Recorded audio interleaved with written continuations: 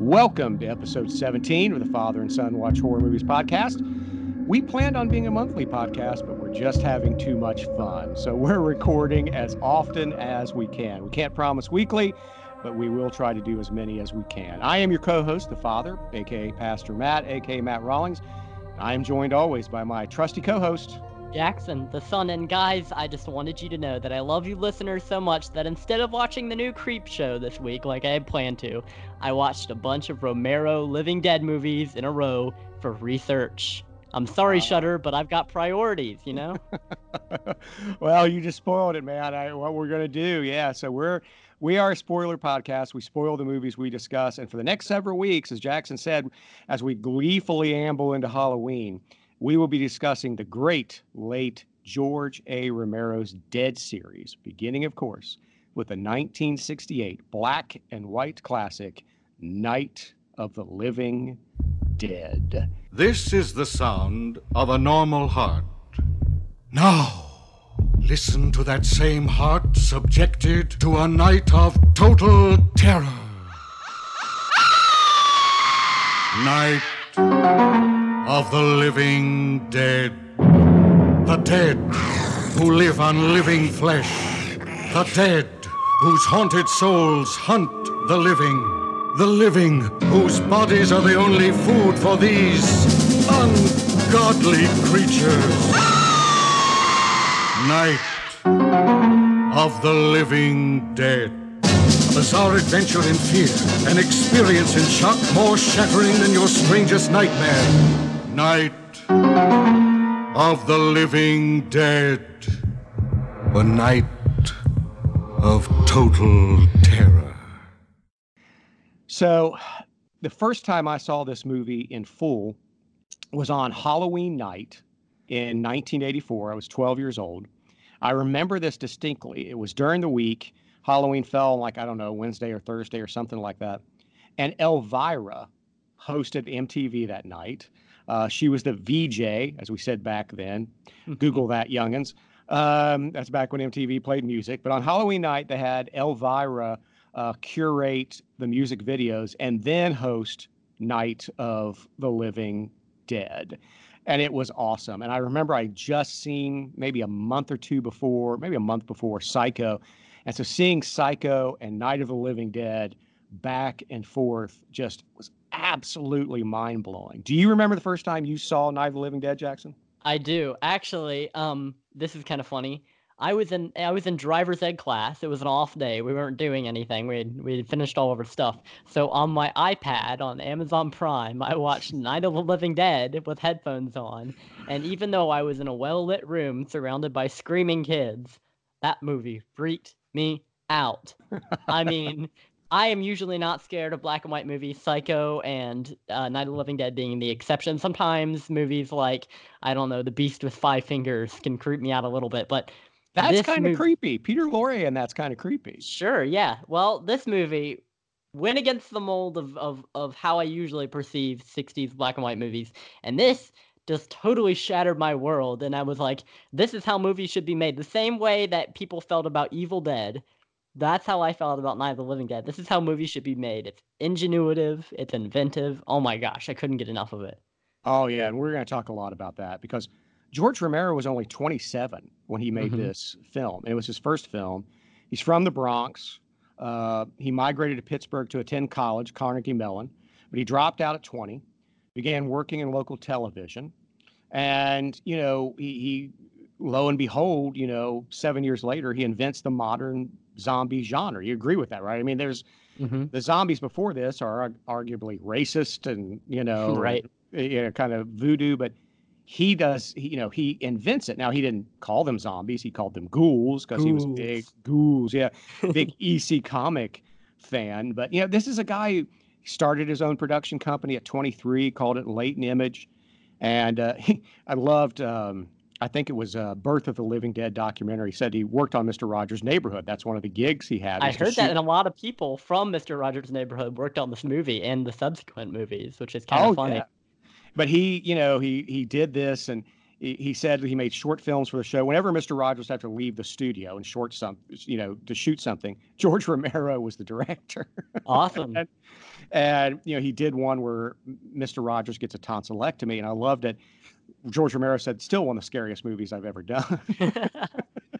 It's true. So that surgery stuff is always more gruesome than a zombie.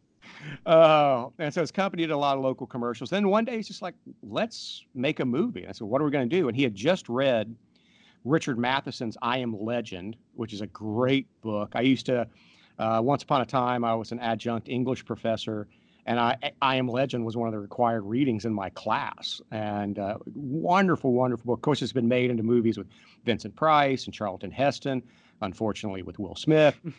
But, he kind of went from there, and he took I Am Legend, combined it with EC Comics that he loved as a kid, and combined it, and we'll talk more about this, with what he called the revolutionary spirit of the age of the 60s. And boom, you get Night of the Living Dead. And he saw the dead coming back to life as a form of revolution. What do you think of that? Yeah, well, I mean, when you watch this the first time, you can maybe pick up on a few themes. That's not what's on your mind in the forefront, though.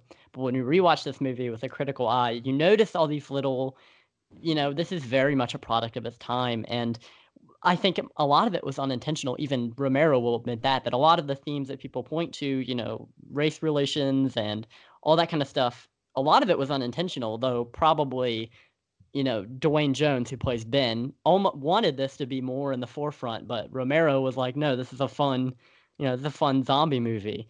But this is definitely a movie that you can learn from. This is fodder for plenty of students' video analysis essays for college, I'm sure, because it's just the script is so it's tight and it's so revolutionary for its time. I mean, like you were saying, I Am Legend. I mean, you look at those old movies, as great as they are, Vincent Price and I Am Legend. It's a good movie, but it's very much, you watch it and you're like, okay, this is a 50s movie or even early 60s. Right. Yeah. I think it was early 60s that Vincent Price did Last Man on Earth, I think it was called. And then Charlton Heston did Omega Man. Yeah. Right. So, but when you're watching Night of the Living Dead, though it is very much a product of its time, it's also timeless in a way because everyone can enjoy it. These characters are relatable on another level. I mean, there's only so much you can relate to Vincent Price because he's this British godlike figure, theater actor with long monologues. So there's only so much you can relate to him.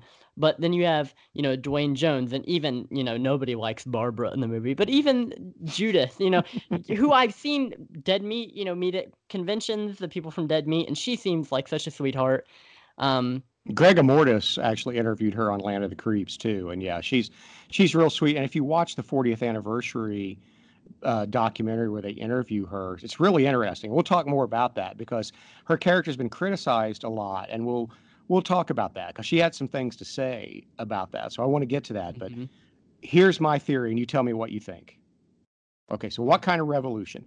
So Romero had said that if you watch Birth of the Living Dead, which is a decent documentary, and it's on Amazon Prime now, so you can go pick that up. But Romero said he'd seen the riots and the protests, and he said, but nothing seemed to change. And so my opinion that it was the dead going after the living for becoming so divisive and not appreciating the life that they have. Okay, so it's sort of like Jigsaw. You don't appreciate life enough. Well, yeah, but it's almost like it's almost biblical in a way, and it's almost like instead of God wiping out the earth, it's the dead saying you don't deserve it. Sure, and I mean the explanation they give in the movie is that a satellite put radiation on the earth and brought the dead back, or that's one of the theories that the newscasters have. But yeah, I think this is very much the dead coming back. It's like a plague. I think it draws back to the Black Plague in a way that it's like it's almost like a flood, like that biblical flood, coming down on the earth to wash it clean, because we see come later movies that it sort of is, wiping out the scum, and then the people that survive are the ones that want to survive, or at least some of them, as we see in Day of the Dead, with the exception of the captain, everybody else is pretty chill, and they're all, nice people. But Yeah, I think that this does have a lot of this is a revolution. This is a revolutionary movie. I think it was meant to stir the hearts and minds of the people that were watching it to think, yeah, let's all get along. This is a movie about like the dangers of disagreeing with the people around you and fighting against the people around you when there's more pressing issues. Like the zombies are right outside and they're arguing over whether they should be in the top of the house or the bottom. You know what I mean? And the more pressing issue is the zombies that are trying to claw their way through the window. Right. Either way, you need to band together because there's strength in numbers, and I think that's the whole point of the movie. Yeah, and it's also revolutionary though. Romero, going back to the satellite thing real quick, Romero actually says in Birth of the Living Dead that he doesn't want an explanation. So that almost may have been a red herring. He said, I don't, Mhm. he said, I didn't want an explanation for it. The dead are rising and they're eating the living, and that's enough. He said, that's all I Right. need. But it's also revolutionary in that, especially for that day and age, that, you know, like I said before, zombie movies before, if you go back and watch I Walked with a Zombie or a White Zombie or whatever, you can argue by today's standards anyway that they were racist. Mhm. But here, race doesn't matter. You're right. Yep. There's the living and the dead. That's it. And now we're going to see some racial issues pop up, next week when we cover the second entry, Mhm. and possibly on the fourth entry as well. But you know, in this, basically, as you said, it's the living and the dead, and so it is kind of, like you said, band together or else. Mhm. And so that was for that day and age, and that was absolutely revolutionary. We'll talk more about what Dwayne Jones had to say about that here in a minute, but let's go to the production. They George Romero and his producer, Russ Steiner, who plays Johnny. Mhm. And by the way, we'll get to the fact that almost everybody in this movie who stars in this movie also had a second or third job. Everybody Yeah, was like, yeah, absolutely. Everybody that was behind the camera became a zombie in front of the camera eventually. well, or that, or they were like, so you got like Harry and Helen in the basement. They were also the makeup artists. Yeah. um, you know, and so everybody, and they said when we weren't makeup artists, we were driving to town, get bologna sandwiches to feed everybody, so they were also like the PAs. Everybody was doing something to try to get it, done. But they rent this abandoned farmhouse and they find the cemetery. And Romero chose them because they were in remote locations, and Romero didn't want bystanders interrupting the filmmaking. Mhm. That was the biggest draw to it. And it was funny. Romero says, the farmer who owned the house told Romero he was planning on tearing it down, demolishing it. And Romero responded, "Oh, we'll take care of that." They do. They definitely do. Exactly. But a large number of the cast and the crew lived in that farmhouse, Mhm. and they had to renovate it to make it livable. There was no running water. They had to go to a creek to get water to flush the toilets. Oh my gosh. It's Uh, very much an Evil Dead situation, like with that cabin. oh yeah, absolutely. And so they all were just willing to do whatever. The cop who orders the shot at the end of the movie, he was the one of the primary investors. He owned a roller rink, if I remember correctly, and he was the production designer. His brother owned a fireworks company, so he did the pyro and the squibs. Nice. Yeah, I mean, co-screenwriter John Russo also played a zombie, and he agreed to be set on fire without any protection. He said, "Oh, I'll just stop, drop, and roll." Yeah. Yeah, with now the codes and the unions that we have now, that kind of thing is a nightmare for attorneys. Oh, it wouldn't happen today. Mhm. There's no way that would happen today, especially on a union shoot. It just wouldn't happen. Yep. So these were all, I mean, that they were all family, friends, and clients. And man, you want to talk about going the extra mile. One of the zombies owned, was a butcher, and he brought out real entrails Mhm. covered in Bosco chocolate syrup to look like blood, and they all agreed to just chomp on it. Yep. Yeah, There's no way you could talk me into that. I saw a bit of trivia on IMDb about that where they're eating, Helen and Harry, or not Helen and, or were they the ones that blew up in the car? Or No, that was they were the Tom ones in the. G. Okay, yeah.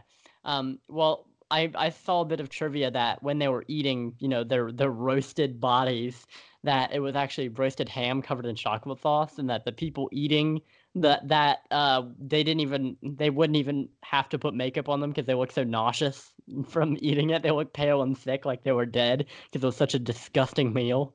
Well, yeah, wouldn't you? I mean, Yeah. oh, This is very gosh. much a let's get the shot, at whatever cost kind of movie, because film costs money, even though we're shooting it in black and white. Still costs money, so we got to get this take right. Well, it's just, they do this production, they get it together, and they never knew if they were going to finish it. They never knew if they'd have enough money to finish all kind of stuff.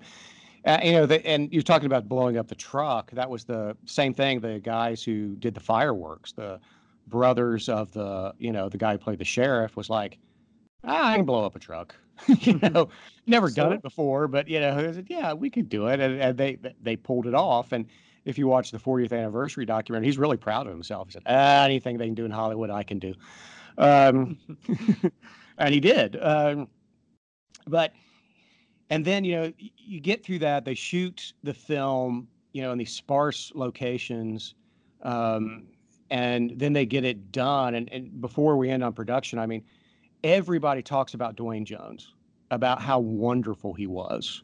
And to their credit, the couple who play Harry and Helen Cooper, who are kind of his nemesis throughout the film, they became such good friends with him that, I mean, there's a picture of them like laying on the grass together, and they're all like laying their heads on each other so they don't have to put their heads on the ground. And, they became really good buddies. And the guy who played, there was Carl Hardiman, who played Harry Cooper. When they asked him about Dwayne, he teared up. He couldn't keep, he was crying. Mm-hmm. And, it's just, they all loved him. And of course he died an untimely death, and going to Dwayne, so we're talking about him. It's interesting because here's a guy who Romero always said he didn't cast him because he's black. Right.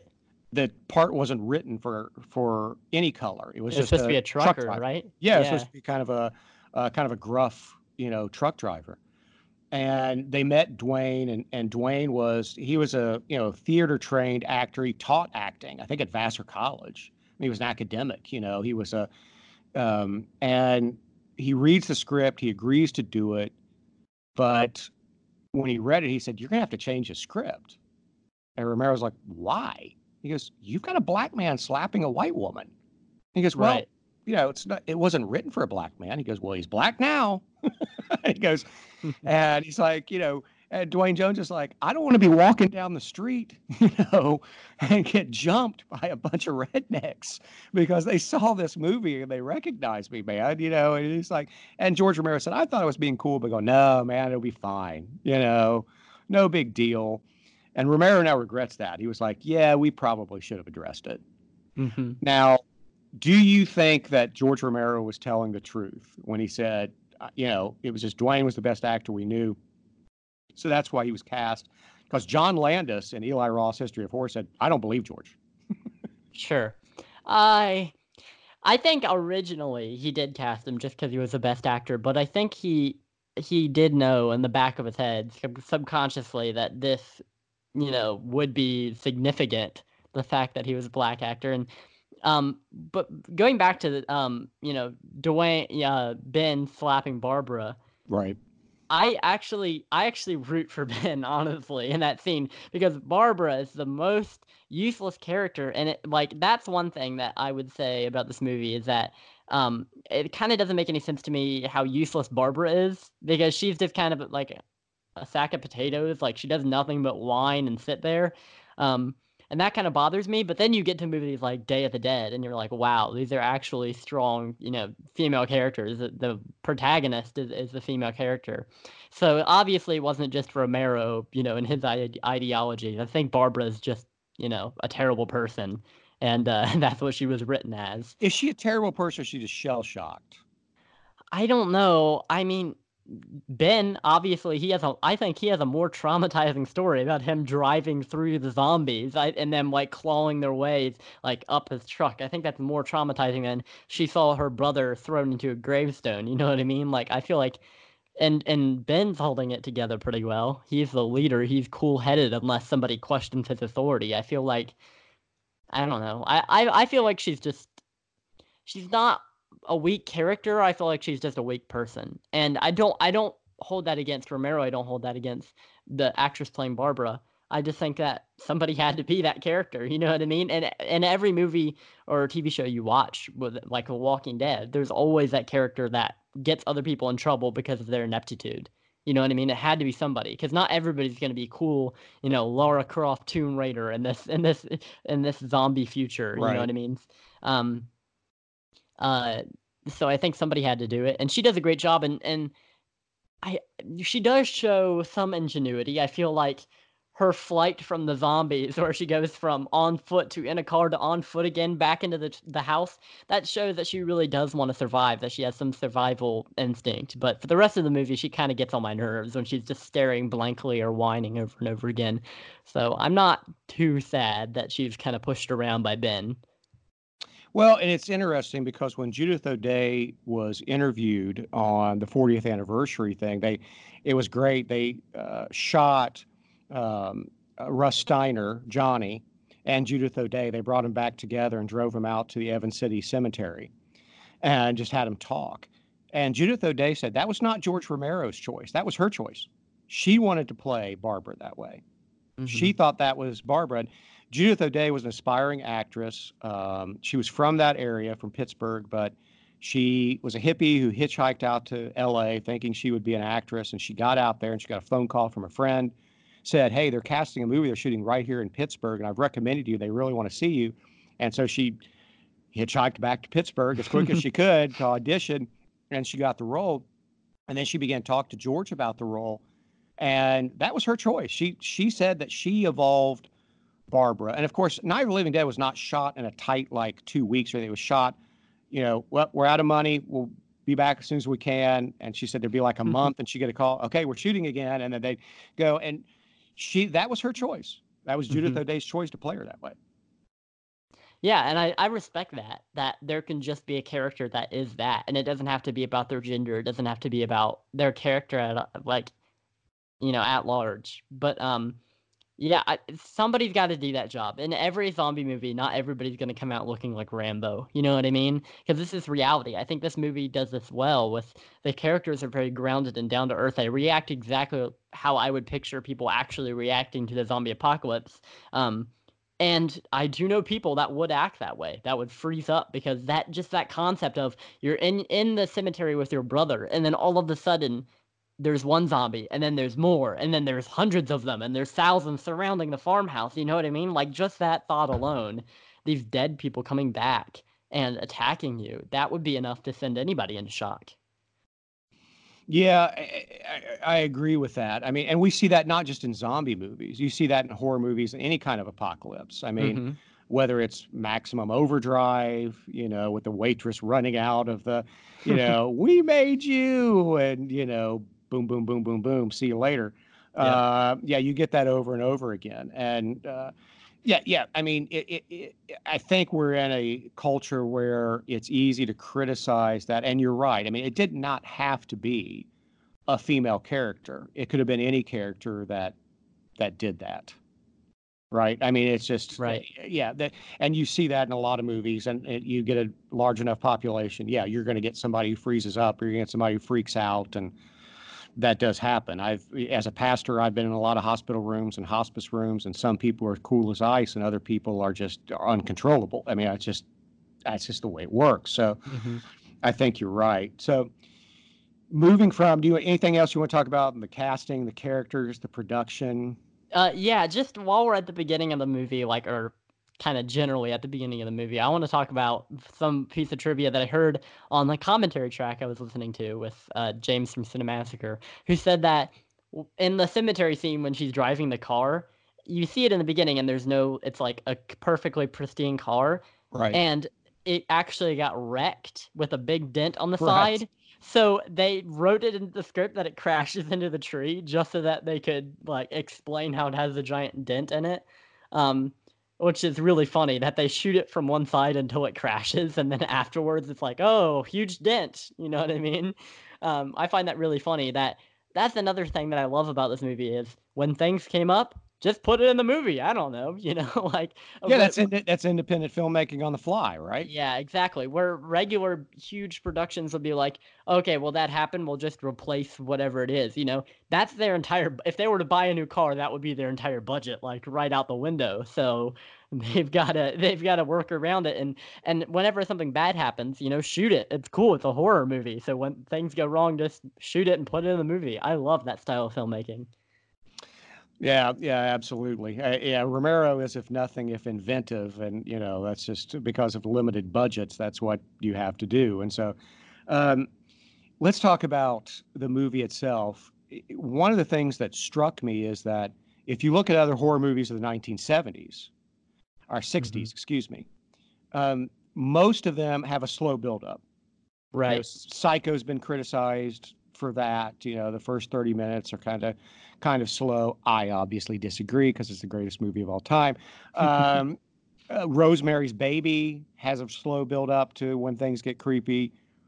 The horror starts pretty quick in this. Sure does. First, 6 minutes? That's when the first zombie appears. Yeah. You only have that for opening credit sequence, and the brother starts teasing the sister, and then there's a zombie, right off the bat. And that's something that I respect about all these movies. Every single one of the Dead movies starts off with a bang. I haven't seen Diary of the Dead or the last movie. What's that called? Survival of the Dead yet. But from the 4 I have seen, it starts you off with a bang because it knows that that's what people want. They want the zombies right off the bat, and then they can use that to put in some themes and some psychological discussions, because that's what the zombie movie does best. How would these characters react? But realistically, what puts butts in seats is zombies killing people, and that's exactly what we get with Night of the Living Dead. Right. Right. Yeah, Romero does do that, and it is fun. I mean, I don't mind a slow burn, but it certainly works here. And so we get that. Barbara gets the farmhouse. Then we get Ben pulling up, fights off several zombies. Maybe gets a little cocky, Ben. Yeah. Do you think? Because he takes out those first few zombies so easily that. You see where I'm going with this? Because eventually when people emerge from the basement, the irony is the jerk in the basement was always right. Yeah. Yeah, I thought that was always interesting because it's framed in the beginning as if Ben knows everything and these people are just crazy, don't listen to them. Ben knows what he's doing. But then by the end, where does Ben end up? It's like after all that time of arguing, it turns out that even though the belligerent guy, the guy that was totally seemed wrong and he was angry about it, and you're like, oh, kill this guy already, he was right. I mean, he may not have gone about it in the best way, proving his point, but it is kind of funny. Yeah, I think that Ben gets a little cocky, but in the same way that, Han Solo does, where it's like a charming kind of, he's like, okay, I can do this now. And you're like, yeah, he can do it. And then you realize he's wrong and you're like, it's fine. He thought he could do it. Yeah, you really root for Ben. I think that's one of the things that the Dead movies do especially well, especially this movie, where you care about the characters. Whenever you watch a horror movie, usually, especially 60s horror movies and 50s, you're like, whenever you see the creatures coming, you're like, oh, what are they gonna do to these characters? But with Night of the Living Dead, I would be content if they just stayed in the farmhouse and survived, because I really care about Ben. Maybe not so much Barbara, but I don't want anything bad to happen to him, which is why the ending crushes me. But we'll get to that. Yeah, but yeah, the characters in the farmhouse. I mean, really, the only one. I understand what you're saying about Barbara, and of course Harry Cooper he's a jackhole. But I like the other, like Tom and Judy. I like them. Right. They get fried in the truck, but I do like them. It's George Romero said that they all thought the actor who played Tom was going to be a huge star. He was the one they thought he's going to be a big star. He was already like a song and dance man. He was already doing theater work, and all that kind of stuff. And he would ride to the set every day in like a convertible. Some girl driving him out in a convertible. He'd sit in the back and be waving to everybody like he was running for mayor. And unfortunately, it didn't happen. A number of these cast members died fairly young, Dwayne Jones and the character who played Tom. But I do like Tom and Judy, and I was heartbroken what happened, to them. I'm not sure what, again, Ben was thinking by having an open torch and a Yeah. rifle next to a gasoline pump. But Yeah.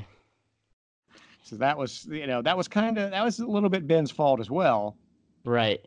Well, I mean, realistically, when you're in that kind of situation, think about how many factors there are to consider when you're in that farmhouse. There's so many entrances to cover up and so many different contingency plans and so many different things to do. So when you think that you're close to, somebody getting out to get help, like, it's a rush, you know what I mean? You don't want to be stuck in that farmhouse any longer. Right. So I don't know. I don't blame him too much for anything that he does in this movie, and I guess I'm being a little too harsh on Barbara too, because yeah, this situation, this reality would crush anybody. I think that as the movies go on, the characters are adapted to it more and more. That kind of takes away a little bit of the suspense. I think now that these characters are all fully equipped to deal with zombies, like in Day of the Dead, where they're all like proficient in doing it, and especially Land of the Dead, where they have like this giant zombie killing tank thing, and John Leguizamo Right. is taking out zombies left and right. But this movie, they're just totally helpless. So I don't blame any of the characters for the way they act. People are people, you know what I mean? When they're forced into a corner, they're gonna bite. Yeah, yeah. I'm just pointing out. I think it's interesting that I like that Romero didn't back off. That I like Ben. He's charismatic. Dwayne Jones was a great, great actor. He's also great in a movie called Ganja and Hess, which is a slow burn kind of vampire movie. He's a fantastic actor. Um, but I like the fact that, okay, we've cast a black man and we're progressives. It's the 60s, but they still let him screw up.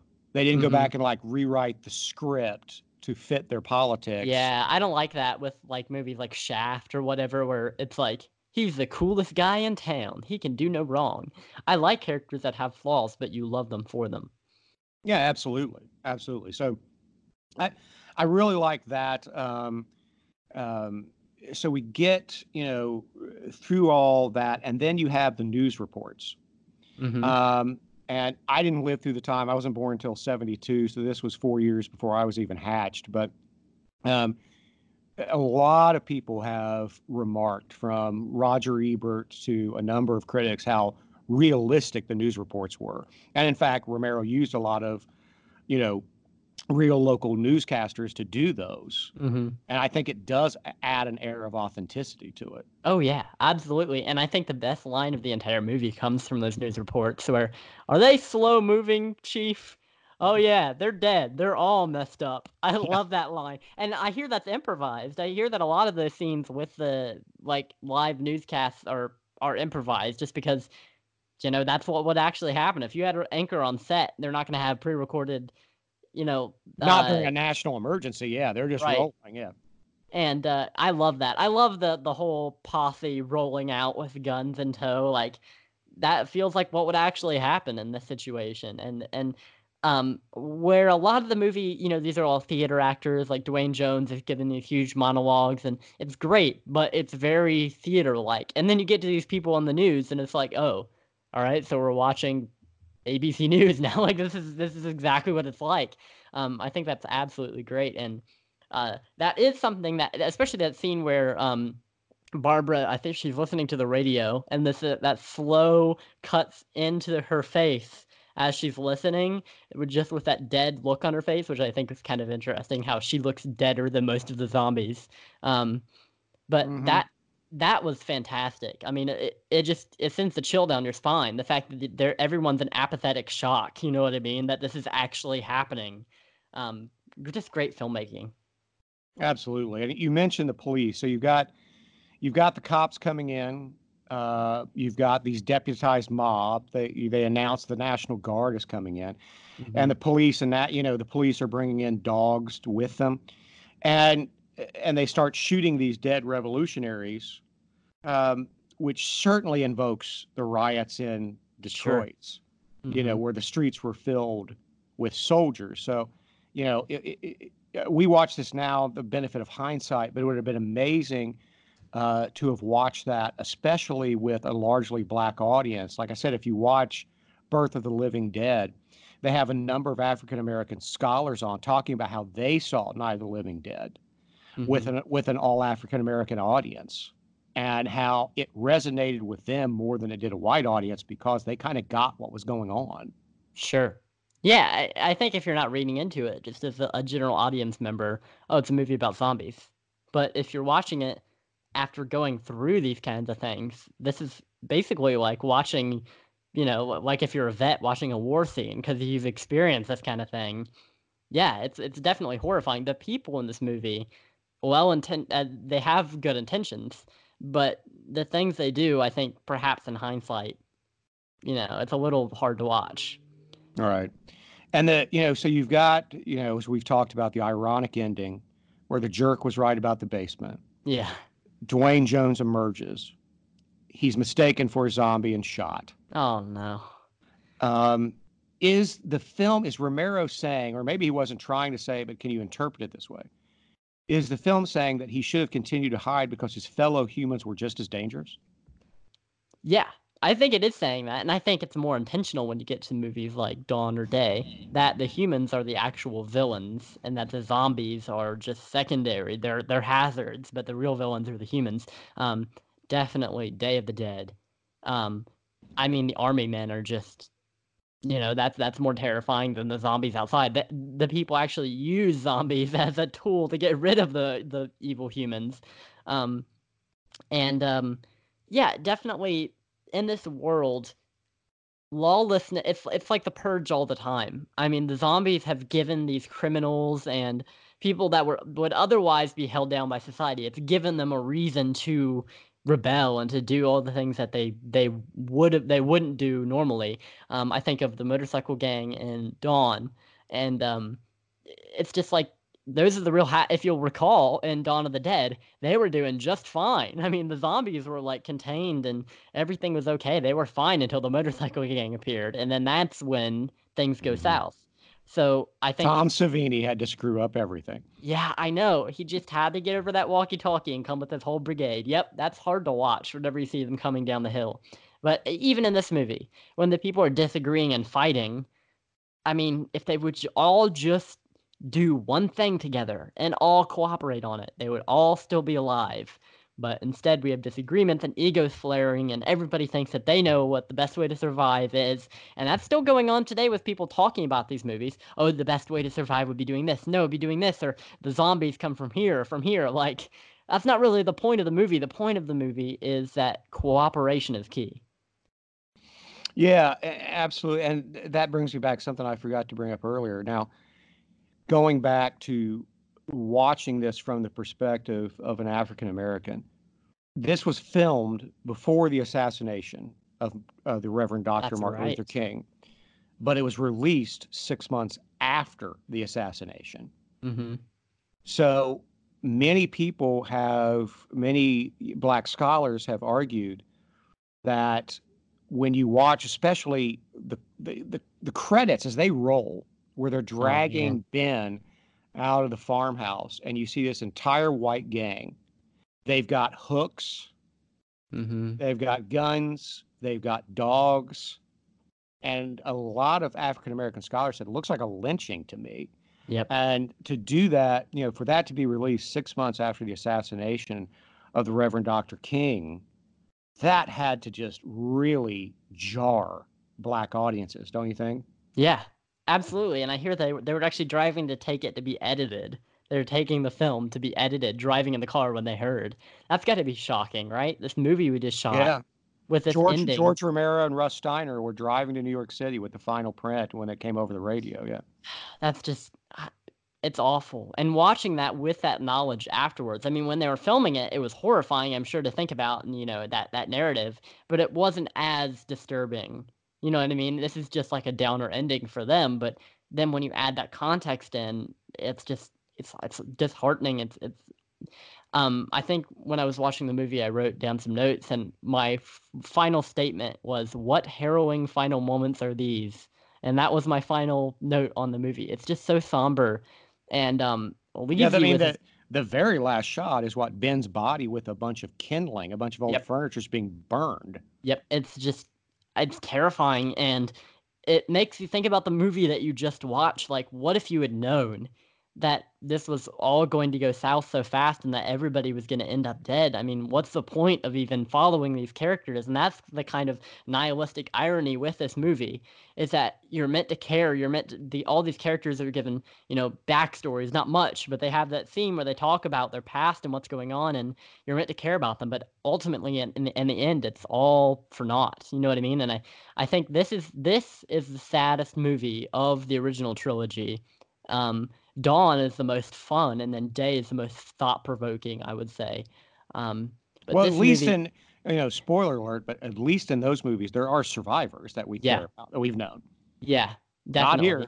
This is and just the fact that they treat Ben's body with such, disrespect and such, they don't care. They just think, and obviously his body is not that of a zombie. He does not look like a zombie. They're like, whoop, oh well, might as well burn him along with the zombies.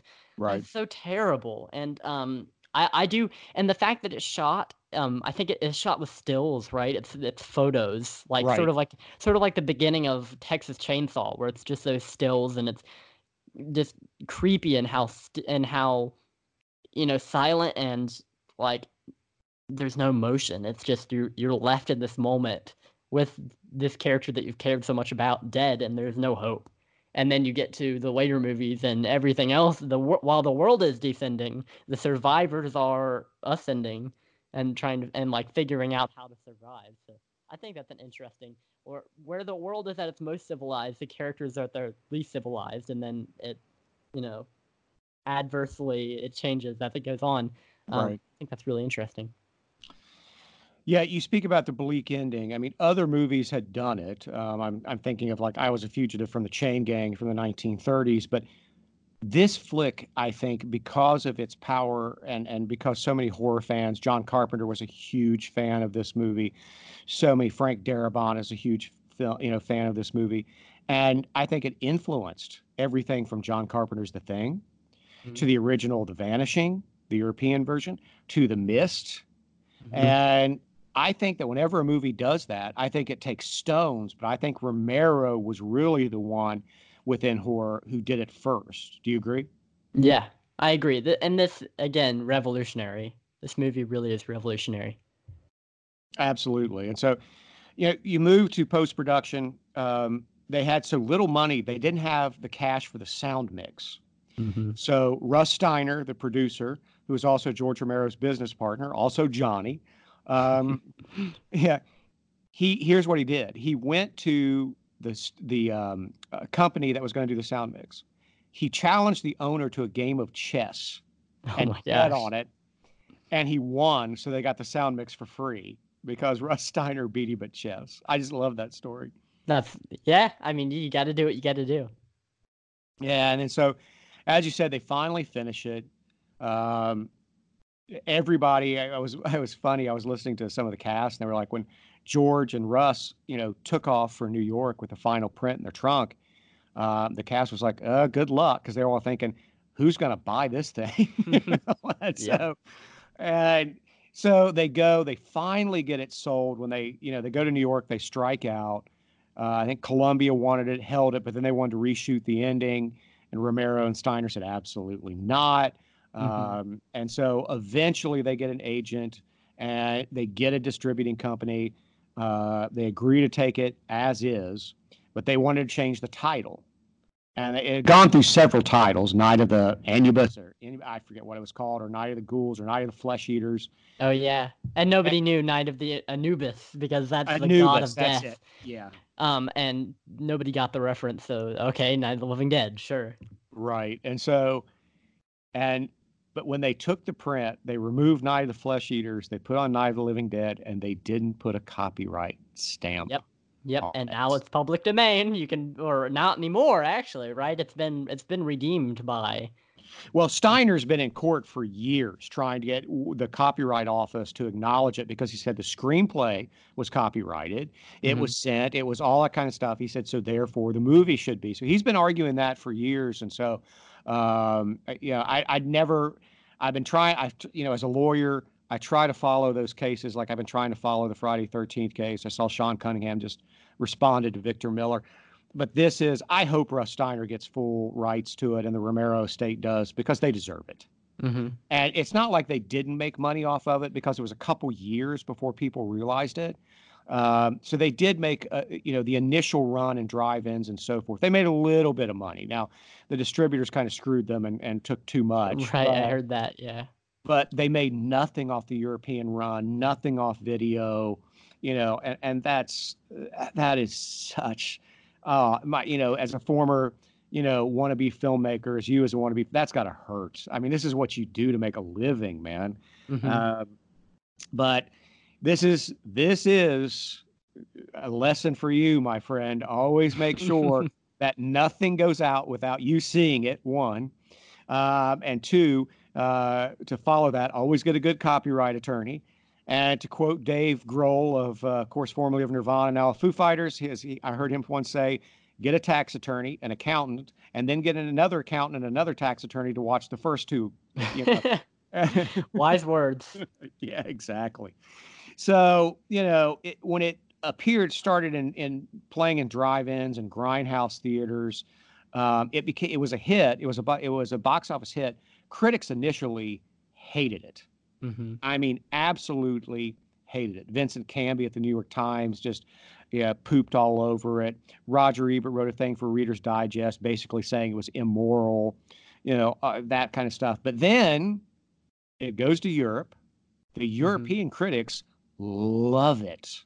Mm-hmm. Absolutely love it. Caught the eye of one famous European man, Mr. Dario Argento, who would later become of help with the 1978 release of another movie. Exactly. And Argento was a film critic at the time, I believe. Right. Yeah, he loved it. And all the European film critics. And then what happens when all of the reviews start pouring in from Europe? All of a sudden, Roger Ebert loves the movie. Oh, what do you know? Yep, peer pressure. Exactly. And so did Rex Reed. They do this mea culpa, and all of a sudden it's a great movie. It's revolutionary. When Ebert was pressed on that in later years, he was like, well, the first time I saw it, I just didn't get it. Yeah, I can see that. I mean, if you're going into it thinking this is a schlocky zombie movie, yeah. But I think once he saw that other people were critically analyzing it, he went back into it and was like, oh, okay, so there is some merit to this movie. It's not just, violence for the sake of violence. Well, yeah, and we've talked about it, right? I mean, Romero had a lot to say, and there's a lot there. Even if he didn't intend for the racial thing to be there, the revolutionary thing is there with the 60s. Yeah, I mean, he's saying a lot. And I've always said this. Look, I've tried to kind of mask my politics. I will tell you I'm neither a Republican or a Democrat, really. But I will just say that, I don't care what your politics are. If you present it well and you're not preachy, I'm on board. I'll hear you out. And I don't think Romero, especially in this film and Dawn of the Dead, and we'll talk about that, I don't think he's preachy at all. I think it's all subtext. I think it's handled well. I think it's handled brilliantly, really. Yep. Yeah, I would agree. I would say that the first three movies, Day is getting a little bit more preachy, but I would say that Land of the Dead is where it gets a little bit overboard with the talk about capitalism and the dangers of that. I feel like Land of the Dead is where it pushes it a little too much, and I haven't seen Diary of the Dead or Survival of the Dead, but I hear that there's a lot of really preachy themes in those too. But yeah, you can when it comes through a lot of exposition. Instead of the plot, I think that's where you risk becoming preachy. And I don't care if it's, if it's some right-wing movie or left-wing movie. I just don't want to be preached at. I think I just heard Gilman Joel either on Retro Movie Geek or Horror Movie Podcast say that, and I agree with him. I don't want to be preached at. I don't care what your politics are. Don't give me a long exposition about this and that. I much more prefer what Jordan Peele did in Get Out and so forth. That's why I prefer Get Out to Shape of Water, and I really liked Shape of Water. I just, that one scene, we saw Shape of Water together, that one scene at like the soda fountain, where the guy behind the soda fountain just goes overboard. I'm like, okay, this is crossing over into preachy territory. Of course, the guy behind the soda fountain is a jerk. We get that. But, you don't have to go so overboard, where I thought what Jordan Peele did with Race and Get Out was just perfect. And I think George Romero here is doing the same thing. I mean, it's you kind of have to search for it a little bit, and I like that and I appreciate that. Right. I would agree. And I would say that the best kind of movies with themes are the ones that you have to really analyze to get the themes, like you said, where you have to dig a little bit. Like I was talking about earlier, I'm sure a lot of people wrote analysis essays on this movie, and you don't really have to do that with movies that are more in the forefront with their themes because Right. they're right there. That's what the whole movie's about. I think Shape of Water is more ambiguous than other movies because there is a little bit of subtext in that, but Oh, I really agree. it's It's just that one scene that really right. bugged me. It's just that one scene. The rest Yeah. of it, look, I was on board for. It's that one scene. Yeah, I would agree. And I would say that reading into this movie, your appreciation grows for it more because when you watched it the first time, it's like, wow, this is inspiring because it's low budget filmmaking at its finest. These people wanted to make a movie. They didn't really know if it was ever going to get finished, but they just wanted to go out and shoot something, so they did it. And that's inspiring to me. I mean, he never really loses that. Even with Land of the Dead, which is huge budget, he never really loses that feel of do-it-yourself filmmaking. But with other movies, you can tell that a lot of this is a studio. Let's give some meaning to this. Let's infuse these characters with something that will appeal to more of our audience members. And that's not what Romero was trying to do at all. He was trying to create characters that everyone could like, not just that would bring in one minority to watch the movie. Like that's how business people think. They think, okay, if we have this character in here, then that's going to get this minority in here, and we have we represent people in this movie. People are going to come and buy a ticket. That's not what Romero. Shoehorning it, yeah, what we do Right. today and have for a long time, which is Yep. shoehorning diversity, which you can see, you can tell. Absolutely. And they do that with sitcoms. They do that with everything. That is not what Romero was trying to do. He was trying to make characters that you cared about, characters that could spark up interesting discussions, and that was the point of having all these different like types of characters. And I like that a lot. I think this movie is inspiring to writers, especially writers. I mean, filmmakers, yeah, but writers. I mean, this is just a movie that was spawned by a concept, just little images and bits, and that spawned this whole series and this whole iconic image of a zombie, which has become such a huge thing with The Walking Dead. I mean, in the early 2000s, it was zombie movies, zombie movies, zombie movies, and it got worse and worse and worse. Direct to DVD releases, and you're like, ugh. And then The Walking Dead comes along and reinvigorates the zombie genre, and then we get a spree of really good zombie movies after that. I mean, we talked about 28 Days Later in an episode that probably will never come to. No, that thing's too gnarly. We apologize to Dino and Michelle for that, but it just got too mixed up. But one of these days when you're on break and record during the week, we will have them back on. Hopefully they will come back on because they are wonderful people. Oh yeah, definitely. But basically, just to finish up what I'm saying, yeah, this movie is not in your face. It isn't so obvious that anybody could just sit down and from a first viewing get all the meaning behind it. Because then what's the fun? You can't really rewatch a movie that gives you everything the first time you watch it. This is a movie that you have to rewatch it. You have to pay attention to the choices that were made. You have to acknowledge the flaws too. This isn't a perfect movie technically. I mean, there are a lot of things that were born out of necessity that the filmmakers wish they could have done better. Oh yeah, I love Romero talking about. Well, it was actually in the 40th anniversary. The guy who plays the first zombie, who pops up again at the end, when the kind of walls fall down, Right. Ben's walls fall down. That guy, as far as it back in 2009 when they shot, he was still alive, and he talked about how George Romero was the one in the seat. So when he's taking the rock and he's banging it against the window, Yeah. and Romero's sitting there, he thought he could hit it once and it would just bust. Mm-hmm. And he had to hit it several times. And one time he hit it, bounced off. He had to go Yep. back, run and grab the rock, run back over again. Finally hit it so hard, he busted. He lost control of the rock. And it went inside the car. Well, it hit George Romero. Yep. Yeah, and that's the thing. Like you were talking about with the fire stunt earlier, this movie is very much safety. Well, we can't really afford safety. I'm sure if we get the shot, it'll all be worth it. And I admire that. I admire the heck out of that. I was watching American Movie the other day, which is a great little documentary about these low budget filmmakers, and they were filming a scene where this guy's head is supposed to go through a cabinet, and they they supposedly saw the board so that when he put his head through the cabinet, it would break. But they did take after take after take where they're just ramming his head into this wood, and it was not breaking.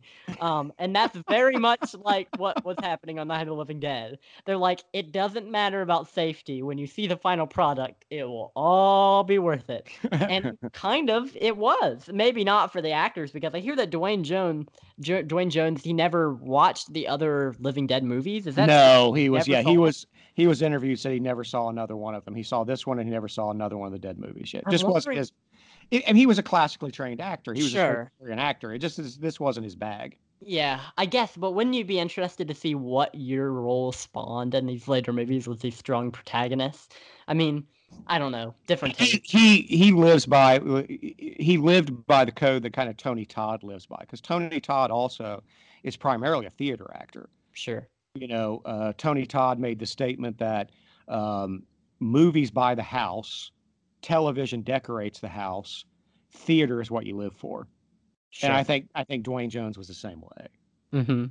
Yeah, I can respect that. But yeah, I mean, this was definitely probably, I would say, one of the most iconic movies in the horror genre of all time. I think it's this, Absolutely. Halloween. This spawned the zombie genre, the creatures, coming out and eating people. That's a whole genre in itself. And then Halloween spawned the slasher genre, or you could argue that Black Christmas did it before that, and a bunch of Bob. Well, but Black Christmas, did it before, but it didn't have the success Halloween did, and that's Sure. why it spawned the slasher genre. That's why I'm saying, like, yeah, I mean, there were movies about ghouls before, but this is the movie that kicked it off Mm-hmm. because Yeah, of its success. and introduce the new rules. Shoot them in the head, destruction of the head, the brain is what ultimately kills them. Fire repels them. They resurrect when they die. A bite can kill them and bring them back as zombies.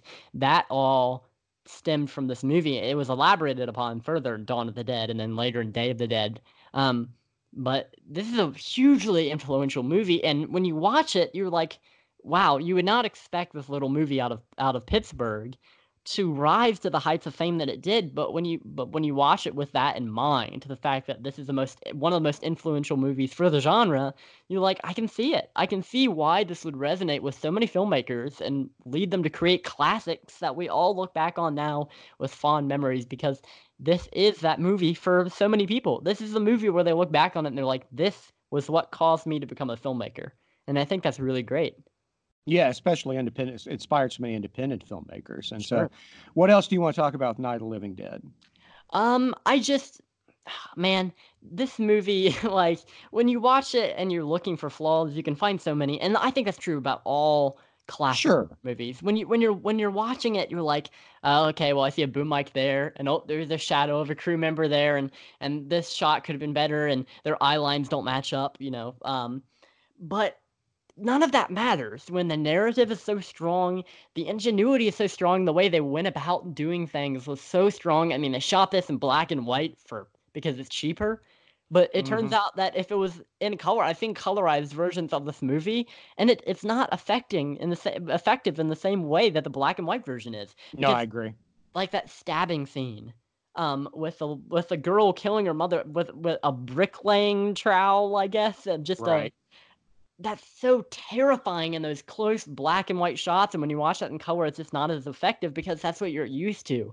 That is what this movie became iconic for, is the fact that you don't need, and same with Psycho, you don't need to be an exciting color splatter film like a Hammer movie, and I love Hammer, but you don't need that exciting blood and boobs. You don't need that to be a classic movie that so many people can appreciate. This is very much about the story. It's very much about the ingenuity of the kills and everything, and I really appreciate it for that. Absolutely. So, what do you rate Night of the Living Dead?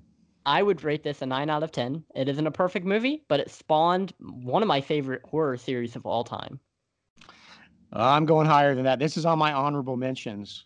This is not in my top 10, but it's in my honorable mentions in the next 10. It's a 10 out of 10 for me. I say you should buy it. Do you say buy it?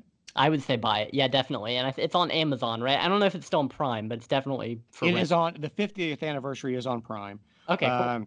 I had it on the background while we were doing this. So, but I would say buy it. I just ordered the Criterion disc. I bought the Criterion collection when it dropped with like the book and the poster and all kind of stuff. And a month later, they sent me a thing. Oh, sorry, we sold out after I'd already paid for it. Right. But they refunded it. And now the Criterion disc is down to about $14 on Amazon. So I bought it. Look forward to getting that this week and watching it even again. So, folks, we have plans, Jackson and I, to head to Pittsburgh next time he's on break to see a few filming locales. And hopefully this will be one of them. We'll head up to the Evans Cemetery, and the farmhouse, of course, is no longer there.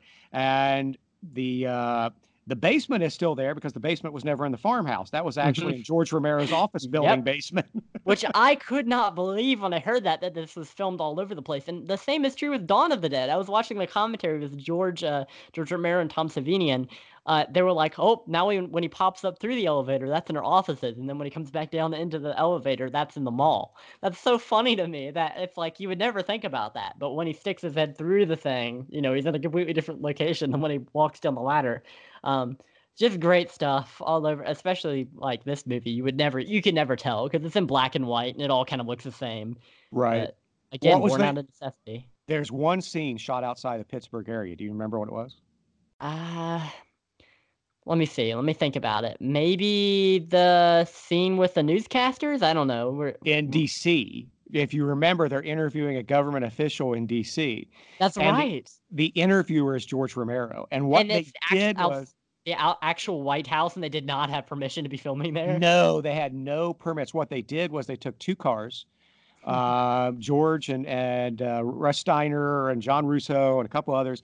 They drove down to D.C. Before they pulled into D.C., they put a couple American flags on the cars to make them look official. And then they pulled up in the street, pulled out the cameras and microphones. George Romero played the interviewer. They got a guy to play the Pentagon official, and they shot that in D.C. in 30 minutes and then turned around, drove right back to Pittsburgh. Can you imagine doing that these days with the security, the crackdown? Oh, no, after 9/11, you couldn't do that. You would never be able to get within 500 feet with a camera. I mean, no. Especially with a bunch of people in suits and cars, no. And that's crazy to me. All the stuff they were able to do pre-union, pre-code, all that kind of stuff. It's just great. Well, God willing, we will continue working through Romero's Dead films next week with Dawn of the Dead, so be sure to check back. If you enjoy this podcast, please be sure to subscribe, rate, and review. We would appreciate it. We appreciate a 5-star review. Speaking of which, we have a few little trinkets to give away. I brought a few things from my trip to Camp Crystal Lake, and we will give that away now. I had Jackson pick numbers at random and then selected from reviews done on iTunes, Twitter, and other platforms like Stitcher. That's how we selected. Our first winner will get a Crystal Lake Tour tumbler. So we go to iTunes for that, and his name on iTunes is The Other, but he signed it Shane. I wonder if that's Shane the Maniac. So The Other, Shane, if you're out there, send me a message on Twitter or send us an email, and I'll get that out to you. And then the second one we have is a Crystal Lake Tour notepad and a Crystal Lake Tour pen. And you selected the numbers, and it goes to our good buddy, Greg Bench. Nice. It's that one. So... gents, send us an email or DM me on Twitter. I'll get those out to you. All right. Well, that about wraps it up for today. Jackson, where can they find you on the socials? Well, on Twitter, I'm at Kane_Hero12. That's KAINE_Hero12. On Letterboxd, I'm at KaneHero, and I have a YouTube channel, which is linked in the bio of both of those.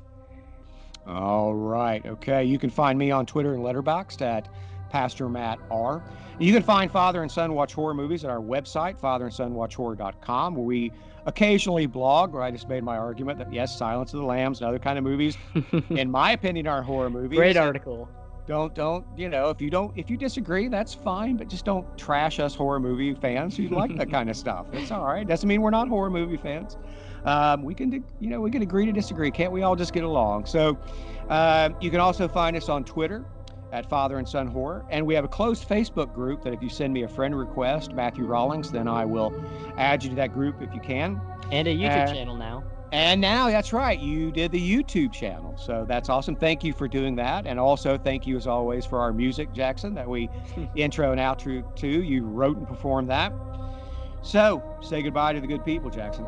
Goodbye, and remember, board up your windows, lock yourself in the cellar, and whatever you do, don't stand in front of any open windows, because rednecks with guns will shoot you if you do. Could very well be. So goodbye for now, folks, and remember that the family that watches horror movies together stays together.